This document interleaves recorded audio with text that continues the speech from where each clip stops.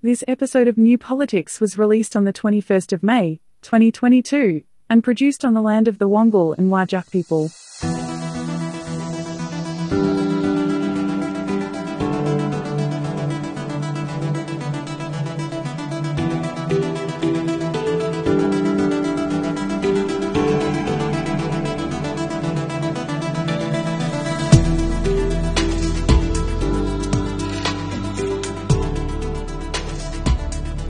Welcome to New Politics. In this episode, the final week of the election campaign, the big issues that have been ignored over the past 6 weeks, final opinion polls, and the big question, who will win the 2022 federal election?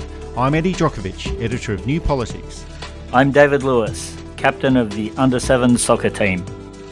And a big thank you to our new Patreon subscribers. Thanks for signing up. And if you'd like to support New Politics, you can support us through a Patreon subscription. It's just $5 per month for the Ruby Standard supporter level or $10 per month for the Gold Standard supporter level.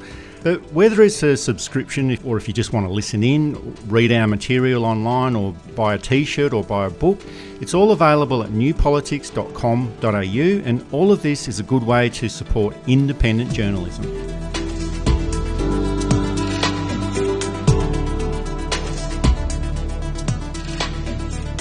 The election campaign is almost over, and it's now getting down to counting all those votes that have been lodged in the pre-polling period and sent through the post, and all of those votes that will be cast on election day. All sides of politics have put out their policy ideas over the past 6 weeks and let the public know what they plan to do in the future if they can form government after the election. But in politics, there can only be one winner, and the others will have to go away and prepare themselves for another election in 3 years' time. Now, we've talked about this in the past. Winning the campaign doesn't necessarily result in winning the election, and elections are based on how the government has performed over the past 3 years and which party offers a better plan for the future. All of the political parties have had their ups and downs, but which party has had the better campaign? Neither campaign has been astounding, but the Liberal campaign hasn't been great. And that's partly because a government should be able to say, we've done this and we've done this and we've done this, focusing on the stuff that people have liked and maybe coding over the stuff that people haven't liked, unless it was necessary and shown in the medium term at least to have been a good piece of policy. Morrison hasn't really been able to do that because there hasn't been a lot of achievement. There hasn't been a lot of good come out of it.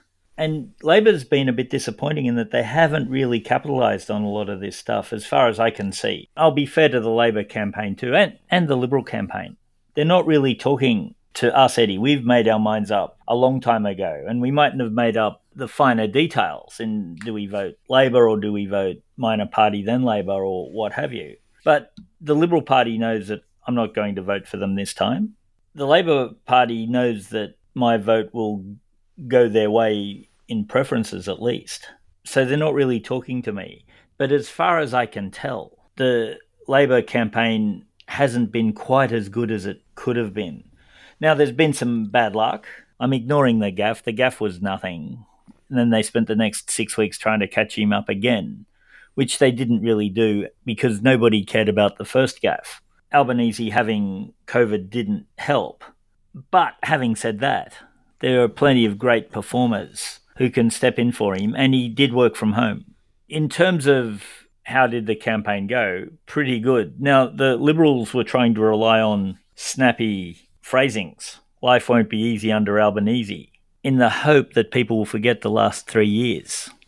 The Liberal campaigns, I guess they're not to my taste, in that they don't talk about policy, and they don't have good campaigners. I know Scott Morrison is supposed to be this marvellous campaigner, but if you've ever seen a Gough Whitlam, say, walk into a room, or a Bob Hawke walk into a room, or a John Howard after he was told, you look like a man who's just walked out of the other room, and worked on it, and I sort of turn to them, they attract attention. Morrison, so far as I can tell, isn't capable of this. Plus, he is fairly loathed within the community. Twitter often trends, and Twitter is an echo chamber, but it's funny that You see hashtag dickhead and you know exactly who it is it's referring to. I don't think either campaign has been astounding, but on balance, I think the Labor Party's has been less worse. Well, the character of each leader has been called into question. Scott Morrison has a large dissatisfaction rating from the public, and Labor has been attacking those key issues from the lack of leadership on the bushfires, the vaccine or the vaccination rollout, and the recent floods in New South Wales. And they've actually had a lot of material to work with from over the past 3 years of this parliament and from this government. And I agree with you. I'm surprised that Labor didn't actually push this even further. And all of these issues were something that Tracy Grimshaw from Nine Media honed in on during the week as well. Prime Minister, you said at your launch on Sunday, I saved the country.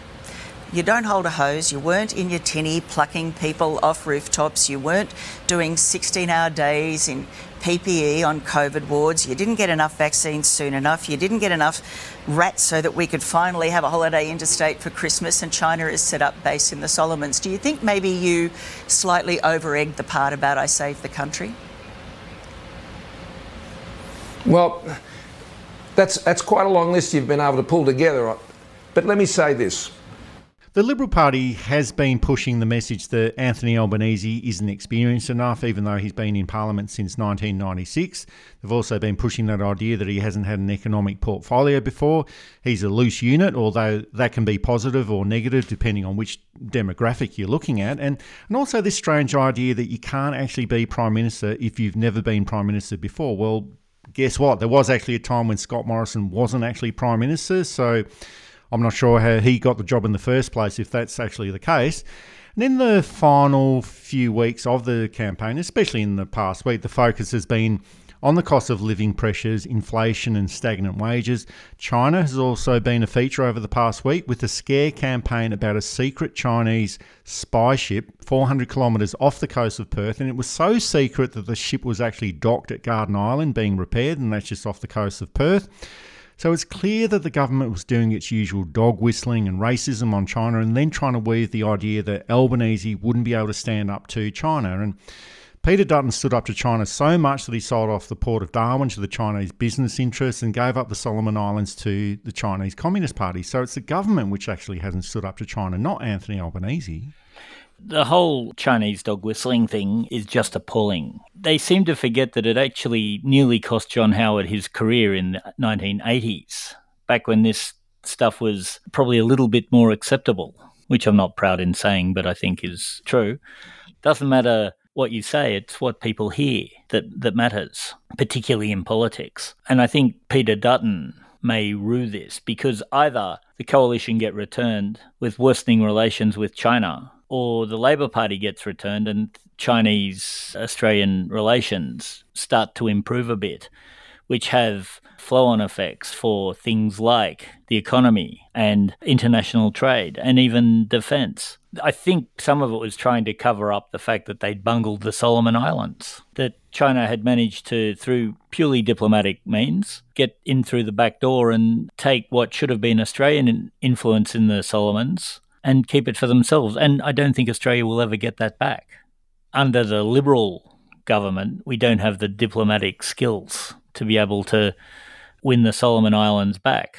So this dog whistling in China, I think, probably highlights to the interested the weakness of the government. And the Liberal Party did actually have its official campaign launch on Sunday, holding off until the last realistic minute to hold this launch. And that's because they can use public money until they formally launch their campaign, and then they have to start using Liberal Party money. But they did also announce a policy of first home buyers being able to use 40% of their superannuation fund to purchase a home. But as with most government support that goes into subsidising pretty much anything, whether it be healthcare rebate, childcare subsidy, private schools, all it does is push up the cost of those services for the consumer, and it's likely that this will be the end result here as well.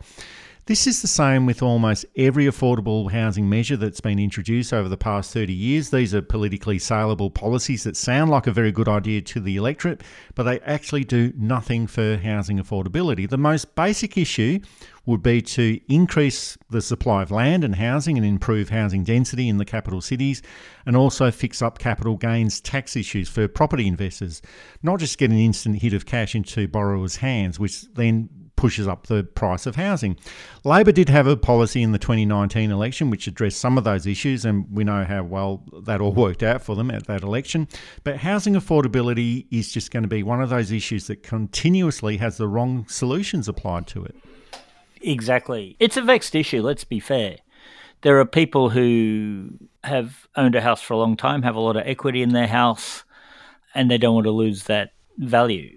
There are people who have overborrowed or gone close to overborrowing, and you don't want a surge of foreclosures and homelessness. The banks don't want foreclosures. The banks will be able to work with people for probably 5 or 6 or 7 years, knowing that they'll be getting that money back at the end. But if the economy doesn't recover, they may be forced into foreclosures. People may decide to sell before they get foreclosed upon, and that floods the market, thereby affecting the value of houses owned by other people, which means you run the risk of a lot of people owing more than the asset is worth. Having said that, there are people who are desperate to buy and who just can't afford it. The solution of taking your money out of super, I think, is more of a way to wreck superannuation than it is to solve a problem. This government has form in trying to destroy union superannuations, the industry supers, and this might be a way of doing it, especially since the private superannuation funds aren't doing so well. The industry super funds tend to do better than the private ones. This is the whole Tim Wilson thing. I wish I could move down to Goldstein and vote him out just on that general principle. Channel 9 were pushing it. They had in an economist who said that there was a very bad idea to do this. Good on Channel 9 for getting in someone who presented a counter-argument in a logical and clear way. Then they brought in a youngish fellow, probably around 30, who said, to be honest, I could do with the cash now rather than have it sit in an account for 30 years till I can get it out. And this all sounds very nice, but when he's 65 and he wants to retire, will he be prepared to sell the house to fund that retirement? That's a big question. And I note too, Fairfax and the Financial Review have had stories on superannuation gives a better return than property. So it's a risky policy. It's not a terribly good policy. And it's not going to solve anything except drain industry super and private super. I guess it was also a policy announcement to boost their campaign launch as well. And if it's such a good idea, well, why didn't they introduce it 3 years ago or 6 years ago or 9 years ago? But 1 week before Election Day, we all know the reason why it was sort of introduced. But I guess the overall idea is that I think we'll probably have to explore or look at the way that campaigns are managed in the future. And in many different ways, the campaign might not be so relevant. We discussed this in previous episodes. The media is bored. They look for the gotcha moments. They said that the cash rate mistake Anthony Albanese made on the first day of the campaign meant that the election was already lost. Anthony Albanese was actually away from the campaign for a week after he contracted a COVID infection, but that didn't seem to make too much of a difference. I'd argue that Scott Morrison bowling over an 8-year-old kid on the football field, which is exactly what he did in Tasmania while he was campaigning in the seat of Braddon, I'd say probably that's the bigger campaign killer rather than Albanese for getting a number back on day one of the campaign. But the media didn't seem to make a big deal of this issue of Scott Morrison bowling over an 8-year-old kid. It wasn't a good look, was it? I know that a couple of commentators, Ronnie Salt springs to mind, thinks that it was a way of diffusing Albanese's appearance at the press club, which was, by all accounts, outstanding, which may, of course, be evidence that I was a bit harsh on their campaign, and I'll accept that. But I don't know, a man who must weigh 100 or 110 kilos, jumping onto a young boy of 7 in a tackle that is illegal in the game they were playing, can't have helped. It mightn't swing a vote at all because I think his supporters will say, these things happen. Why was that kid standing there? That's what they'd say. Actually, yeah, it was the kid's fault. And those who were never going to vote for him have just had their feelings confirmed again that he's not a terribly smart human being. So it's a bizarre thing, except that it probably got an extra 5 minutes in the news where the media wasn't talking about Anthony Albanese's and Labor's policies. Again, it's a very risky move. Of course, I will be fair here. Scott Morrison has always played very high stakes, and these have paid off for him so far. But he may have pushed it too far this time. We'll see. And in the campaign, we've also had the teal independents introduced into the political lexicon, although the media does like to use the term the so-called teal independents, which feeds right into that government narrative that they're all Labor stooges or not really independent at all. So I think that's been a big factor within this campaign, and we'll find out on election night how big that actual factor is.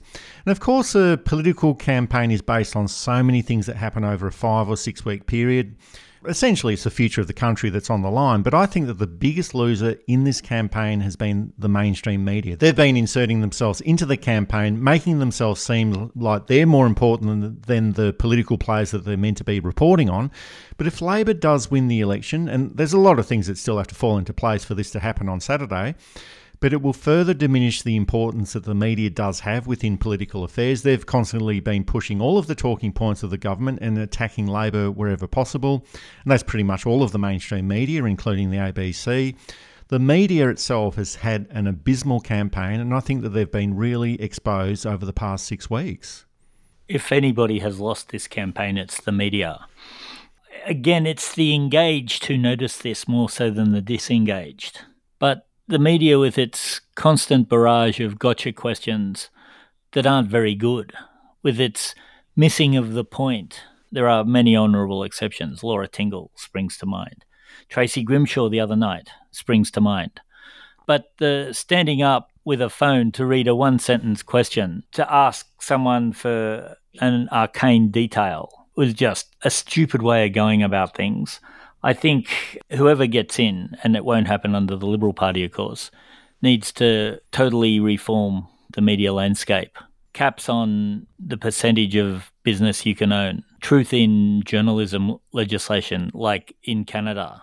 I haven't heard any defence against it. They tend to just ignore it. So it'd be interesting to open that debate with some of the senior editors or even the publishers as to why truth in journalism laws shouldn't be a part of it. And of course, they'd probably say, because sometimes we print things thinking them to be absolutely honest, and it turns out later that they're wrong. You wouldn't want to get caught on that. But I think laws allow for that honest mistakes, genuinely honest mistakes that are properly corrected are okay.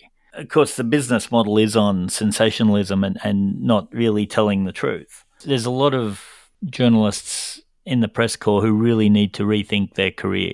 Stay as journalists, sure, but maybe not political journalists. You need people who are subtle thinkers. You need people who can see through the spin. You need people who are prepared to be honest about it and to be as, I don't want to say unbiased because that's too big an ask, but to be fair about it.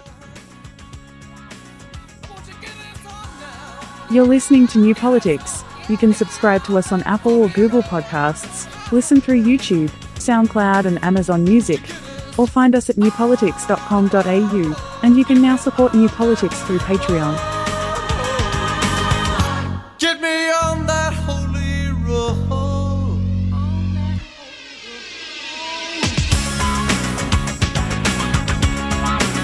Won't you get me on? Won't you get me on?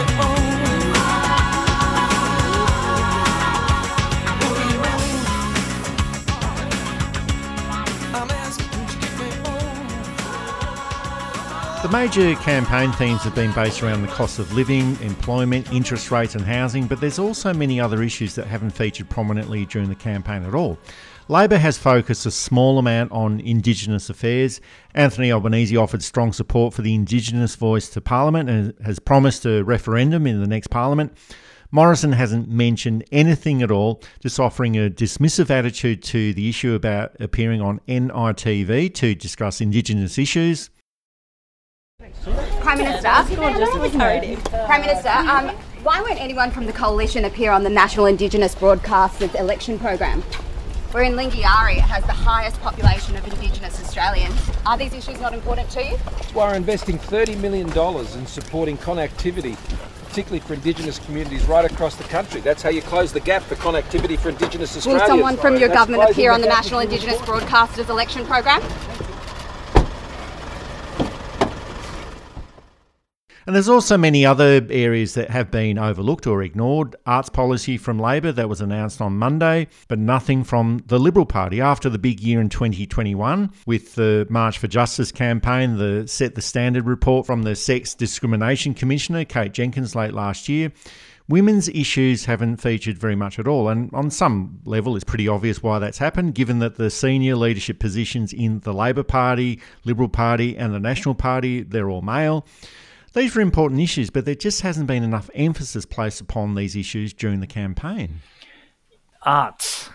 One of the more significant funding of arts was actually done by the Gorton governments from, 68 through to 71, which launched that first golden age of Australian filmmaking, giving us classics like Picnic at Hanging Rock, Walkabout, Getting a Wisdom. Mad Max is just at the end of this, I think. And it launched Australian cinema into the world. At the same time, you have the music of Australia and going international.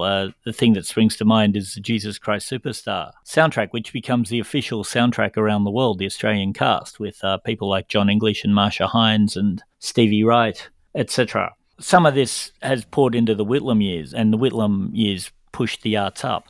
There was a time not that long ago where if you had a more conservative person and you realised that the political argument was going to degrade, you could switch to literature or poetry or music and have a really wonderful conversation. And you still mightn't have agreed, but one of the things with being a non-Labor person was that you had that type of education, that type of knowledge, that type of love, that type of passion. If you read Hasluck's diary, if you read Menzies' stuff, they're forever talking about the literature they love. They could recite Australian poetry all the way from Adam Lindsay Gordon through Patterson and Lawson right up to the modern stuff, for them at least, Kenneth Slessor and those guys. I doubt Scott Morrison could tell you the name of any Australian poem, let alone who wrote Waltzing Matilda, for example. He might be able to guess it. Let alone Barnaby Joyce, let alone Dan Tehan, and on I'd go. Arts give us culture. Arts give us the reason to live. The money gives us the means to live, but without some kind of humanities. And whether you're a goth punk into steampunk or whether you're a fan of opera, it doesn't matter. That's what arts do. We've been run by Philistines since at least 1996. Whether those Liberal Party or National Party figures actually know who these historical literary figures are or musical figures are or whoever wrote which song or whatever, it's not in their political interest to announce that to the public or not. So generally they're quite dismissive of the arts. Labor did launch its arts policy during the week. The Coalition has got a document somewhere on its website announcing what it will do for the arts, which is not very much at all. But the arts sector, along with the university sector, these were the hardest hit areas during the pandemic, but they didn't receive any JobKeeper support. And the support that they did receive was through a loan support system, which they had to pay back. And it's just a pity the government didn't think of that idea when it gave close to $40 billion of JobKeeper to companies that didn't need it, such as Harvey Norman. But I think this issue here is it's a continuation of that philosophy of the modern Liberal Party. The Liberal Party of old, as you mentioned before, they supported the arts and creative industries, but the modern Liberal Party despises the arts. They use everything they can to attack them. They've got more in common with One Nation here, with all of these attacks on the supposed elites and overprivileged people, even though many people who work in the arts are some of the lowest paid people in the community. It defeats me. And When you think about it, now there's going to be some people who start yelling at the device here, but let me finish.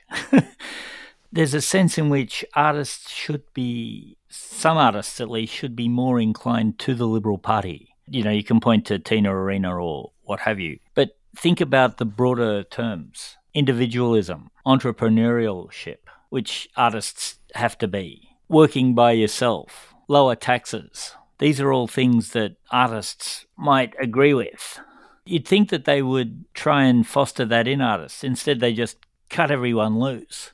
And the slamming of humanities, and I suspect that was more because people who do humanities learn how to think in political terms. Not saying that other subjects don't learn how to think, but you tend to come out of an arts degree being a bit more critical of ideas that you've been studying, if that makes sense. So I guess it makes sense that they'd cut arts degrees because they genuinely believe that they're full of lefties, brainwashing young people. That was never my experience in the university, both as a student and as a lecturer. But to cut the arts, to tap into that ignorant, people in the arts are just bludgers. They don't have a real job. They don't do anything. I've been told that. Why don't you get a real job? That type of stuff. People hate you for what you do if you work in the arts. Some do. They really do. They've tapped into that. And of course it shows their own lack of depth, their own lack of substance, and their own lack of significance. And just getting back to Indigenous issues, because Indigenous issues rarely rate at all in federal politics, so they're hardly going to be a feature of very much during an election campaign itself. But according to research, Indigenous people vote for Labor at anywhere between 80 to 90%. And the Liberal Party tends to be a party that doesn't do anything for the groups of people in the community that don't vote for them. So that's why the Liberal Party hasn't said anything at all on Indigenous issues. And it shouldn't be just at the whim of a party who was in government at the time. That's why I think that a voice to Parliament is such an important process. And if Labor does happen to win, we'll have to keep them to that promise of offering a referendum on the voice to Parliament. Women's issues and women's safety. I would have thought that after the big year in politics on these issues throughout 2021, this would have been a key feature of this election campaign, and the fact that 51% of the population are women. The Liberal and National parties, obviously they don't want to talk about it, with all of the ministers and staffers that have got allegations of sexual misconduct and serious offences levelled against them. Of course they don't want to highlight these issues, although the Labor Party, they're not perfect on all of these issues, but they've got a far higher female representation and good quality female MPs and candidates. They've got a far better story to tell about women's issues and women's safety than the Coalition does, but I thought that they would have really pushed through with this issue, but they haven't. The Liberal Party has an okay record with Indigenous affairs. Malcolm Fraser was given a smoking ceremony at his funeral, a very rare honour. Gough Whitlam was too. The Liberal Party had the first Indigenous member of Parliament in Neville Bonner being appointed to the Queensland Senate.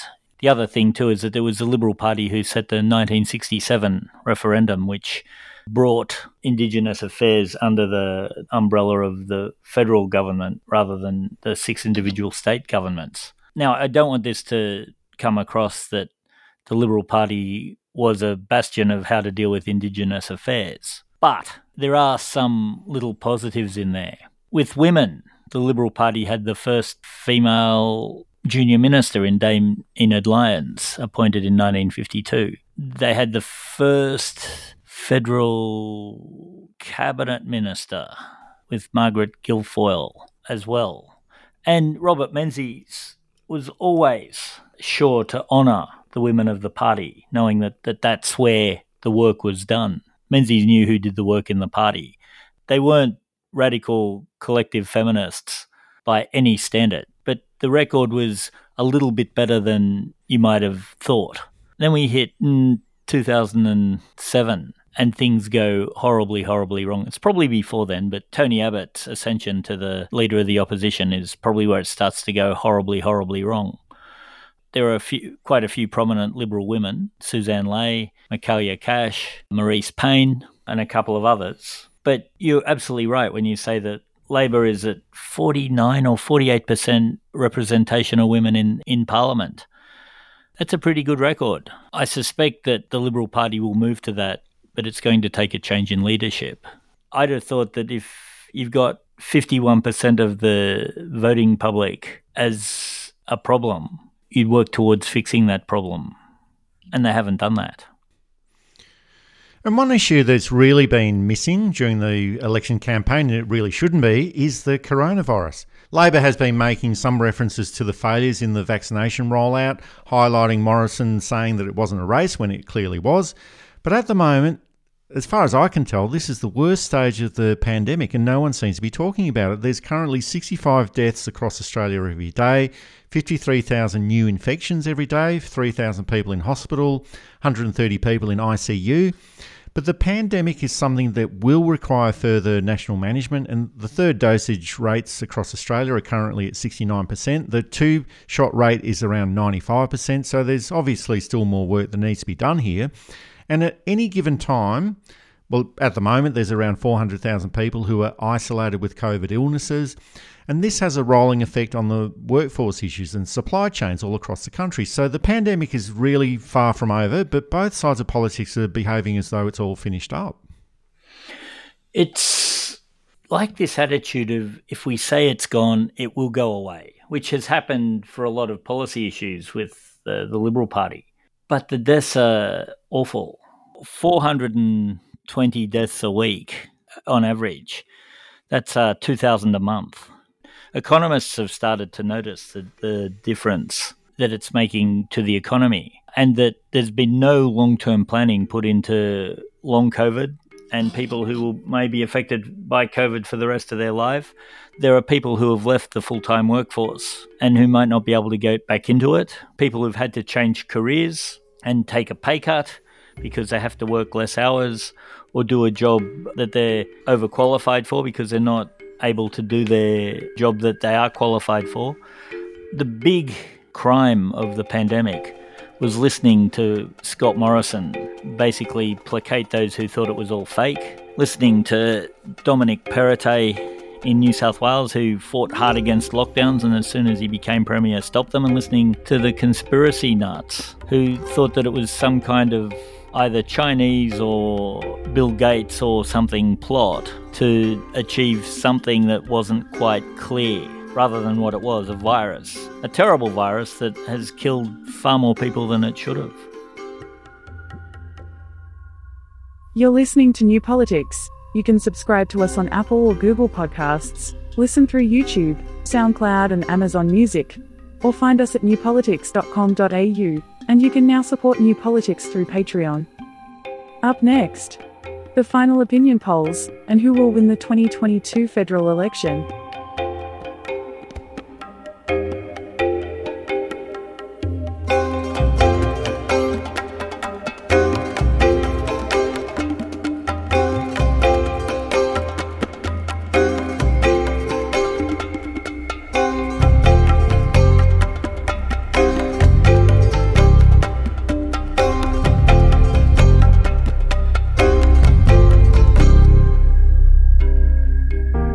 There's also a batch of final opinion polls, and it's a confusing picture. Some polls haven't moved at all, some have closed in, and they're still fluctuating between a 2 percentage point difference in the two-party preferred voting and 8 percentage points. And irrespective of that, there's been some slight movement towards the coalition.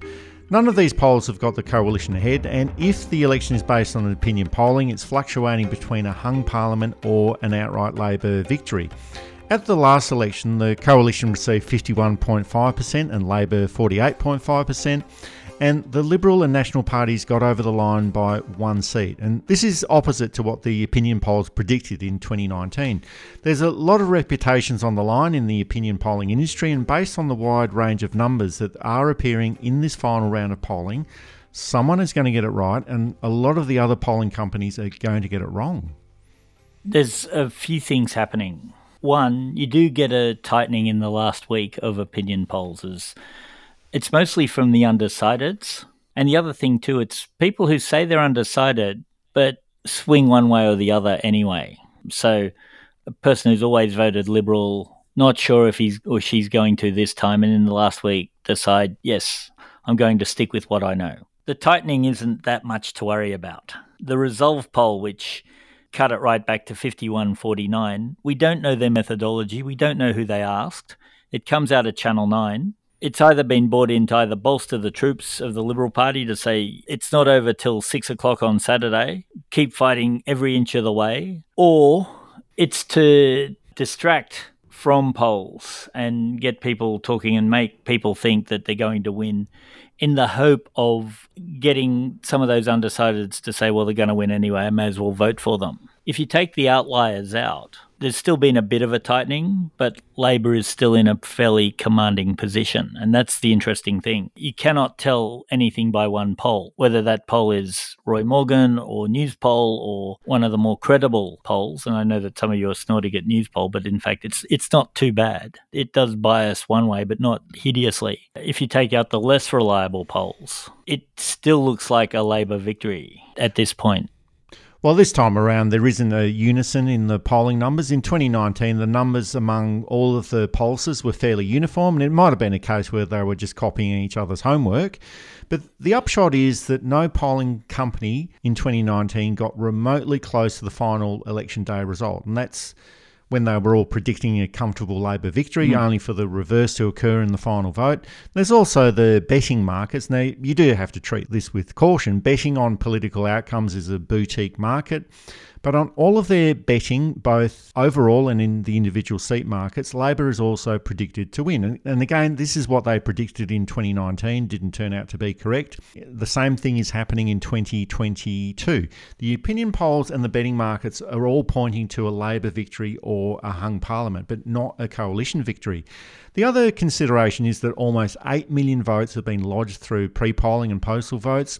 And once those votes are cast, nothing can be done during the campaign that can influence those votes. It's too late. They've already been cast.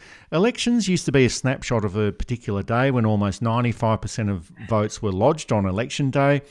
But if you're getting close to 50% of votes being lodged over a 2-week period before the actual election date, it makes predicting election outcomes just that little bit more difficult. Last time, I felt it was going to be a very close Liberal victory. But again, it's a matter of looking at seat by seat. It's not a national election, it's 151 local elections. Now, people have a focus on who is going to be Prime Minister, and that certainly is a part of it. I don't see the same type of traction the coalition got last time, this time. Now, I'm not saying it's not happening, and spoiler alert, I'm not going to make a prediction. I'm going to give 5 possibilities or 4 possibilities, any of which could be right, all of which could be wrong. There's a few Labor seats that are looking a bit sort of dodgy. I'm told the seat of Lindsay in Western Sydney is looking like it might go the other way. But when you add in seats like Kooyong and Goldstein and Wentworth, which look like they're going to lose, and they're Wentworth a bit less so, but still, they're pretty core coalition seats. It does seem to be that the non-outlier polls seem to be right, that it's either going to be a Labor government or a minority Labor government. Here it is. Here it is. Here it is. Here it is.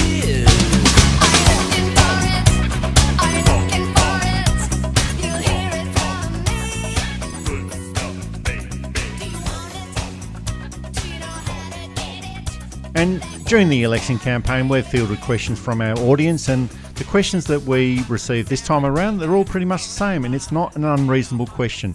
Everybody wants to know who is going to win the election. Many political analysts and commentators, they were burnt by opinion polls in 2019, which all predicted a Labor victory, and then the exact opposite occurred. I'm not sure if they're suffering from PTSD or embarrassment, but many people have been reticent to make a prediction. And David, you and I, we are paid small amounts of money to make the big calls, and I'm going to bravely predict who will win the 2022 federal election and why. Now, before I get onto that, one issue that I have noticed is that there's this machismo that exists in the media with the descriptions that they do use in politics.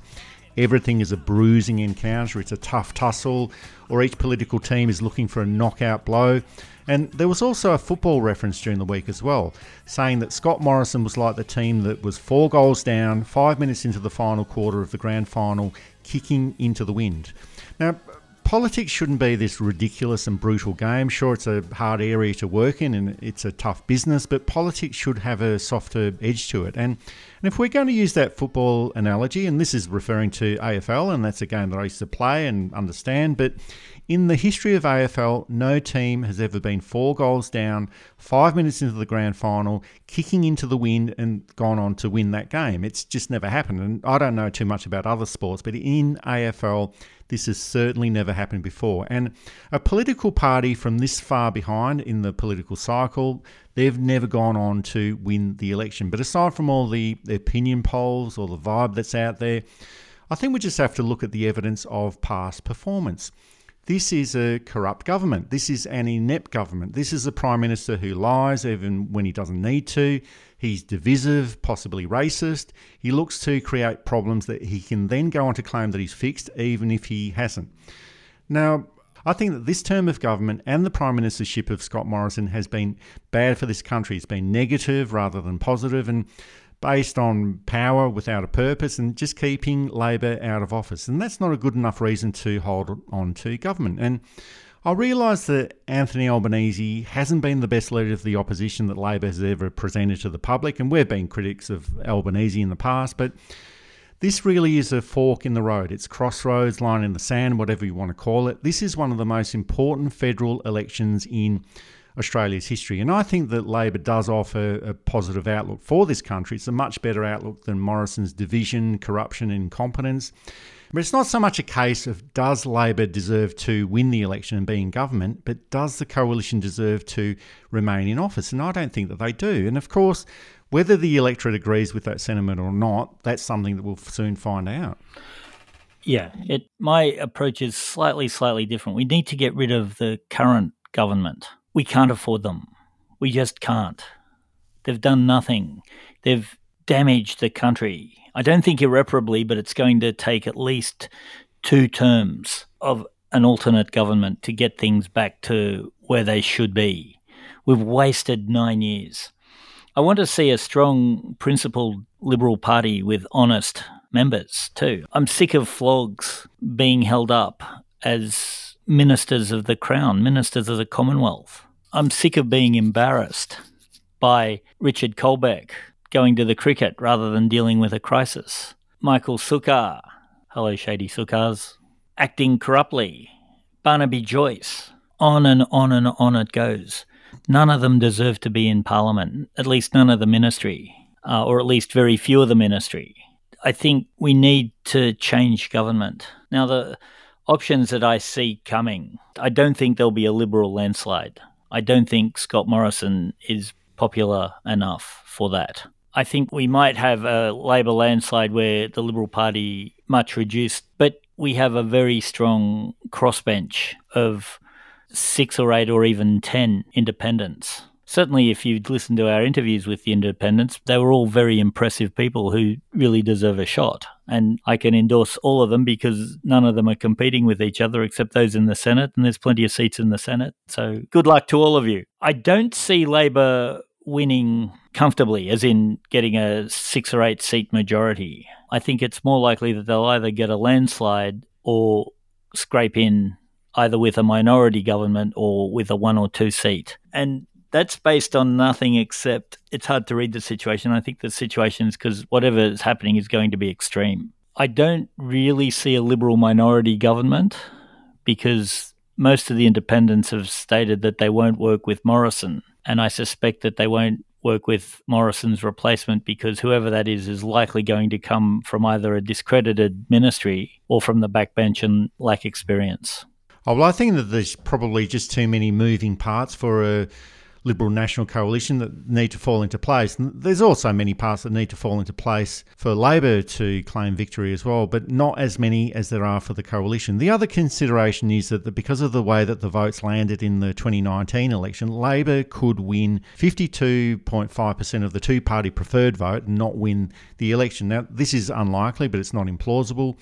So unless it's another status quo election like the 2019 election, or everything that we've analysed over the past 3 years is completely wrong, and we do have to accept that that might actually be the case, this is an election that Labor should win. My prediction is a narrow Labor outright victory or a Labor-led minority government with the support of independents, but I just can't see an outright election victory for the Liberal National Coalition. And if this is something that does come to fruition, and I don't want to be too alarmist about this, but you may as well just give the keys to democracy to the Liberal Party and just say, look, it's all yours, you can just do whatever you want with it, because after all the corruption, all the incompetence and all of the division that we've had over the past 9 years, and if Labor still can't get itself into a winning position, well, we may as well all just give up and go home. We're over this democracy caper. Let's just all go home and forget about it. It's not worth pursuing anymore.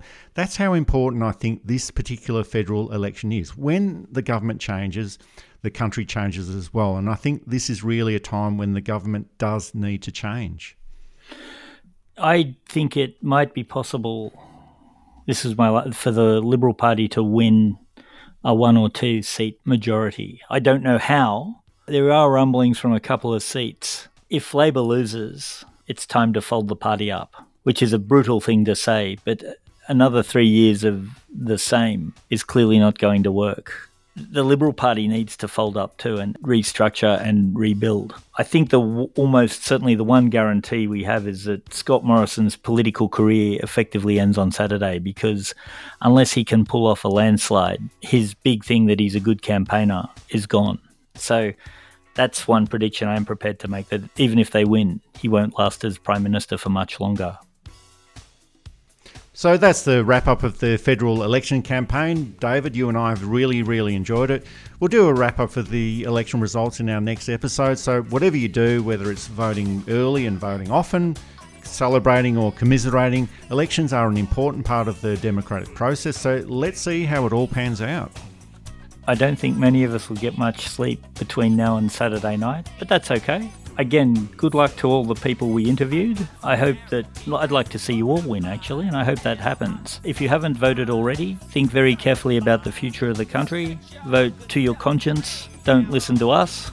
And thank you all for listening, and I look forward to seeing you when it's all done and dusted and we can work out what the damage is or isn't.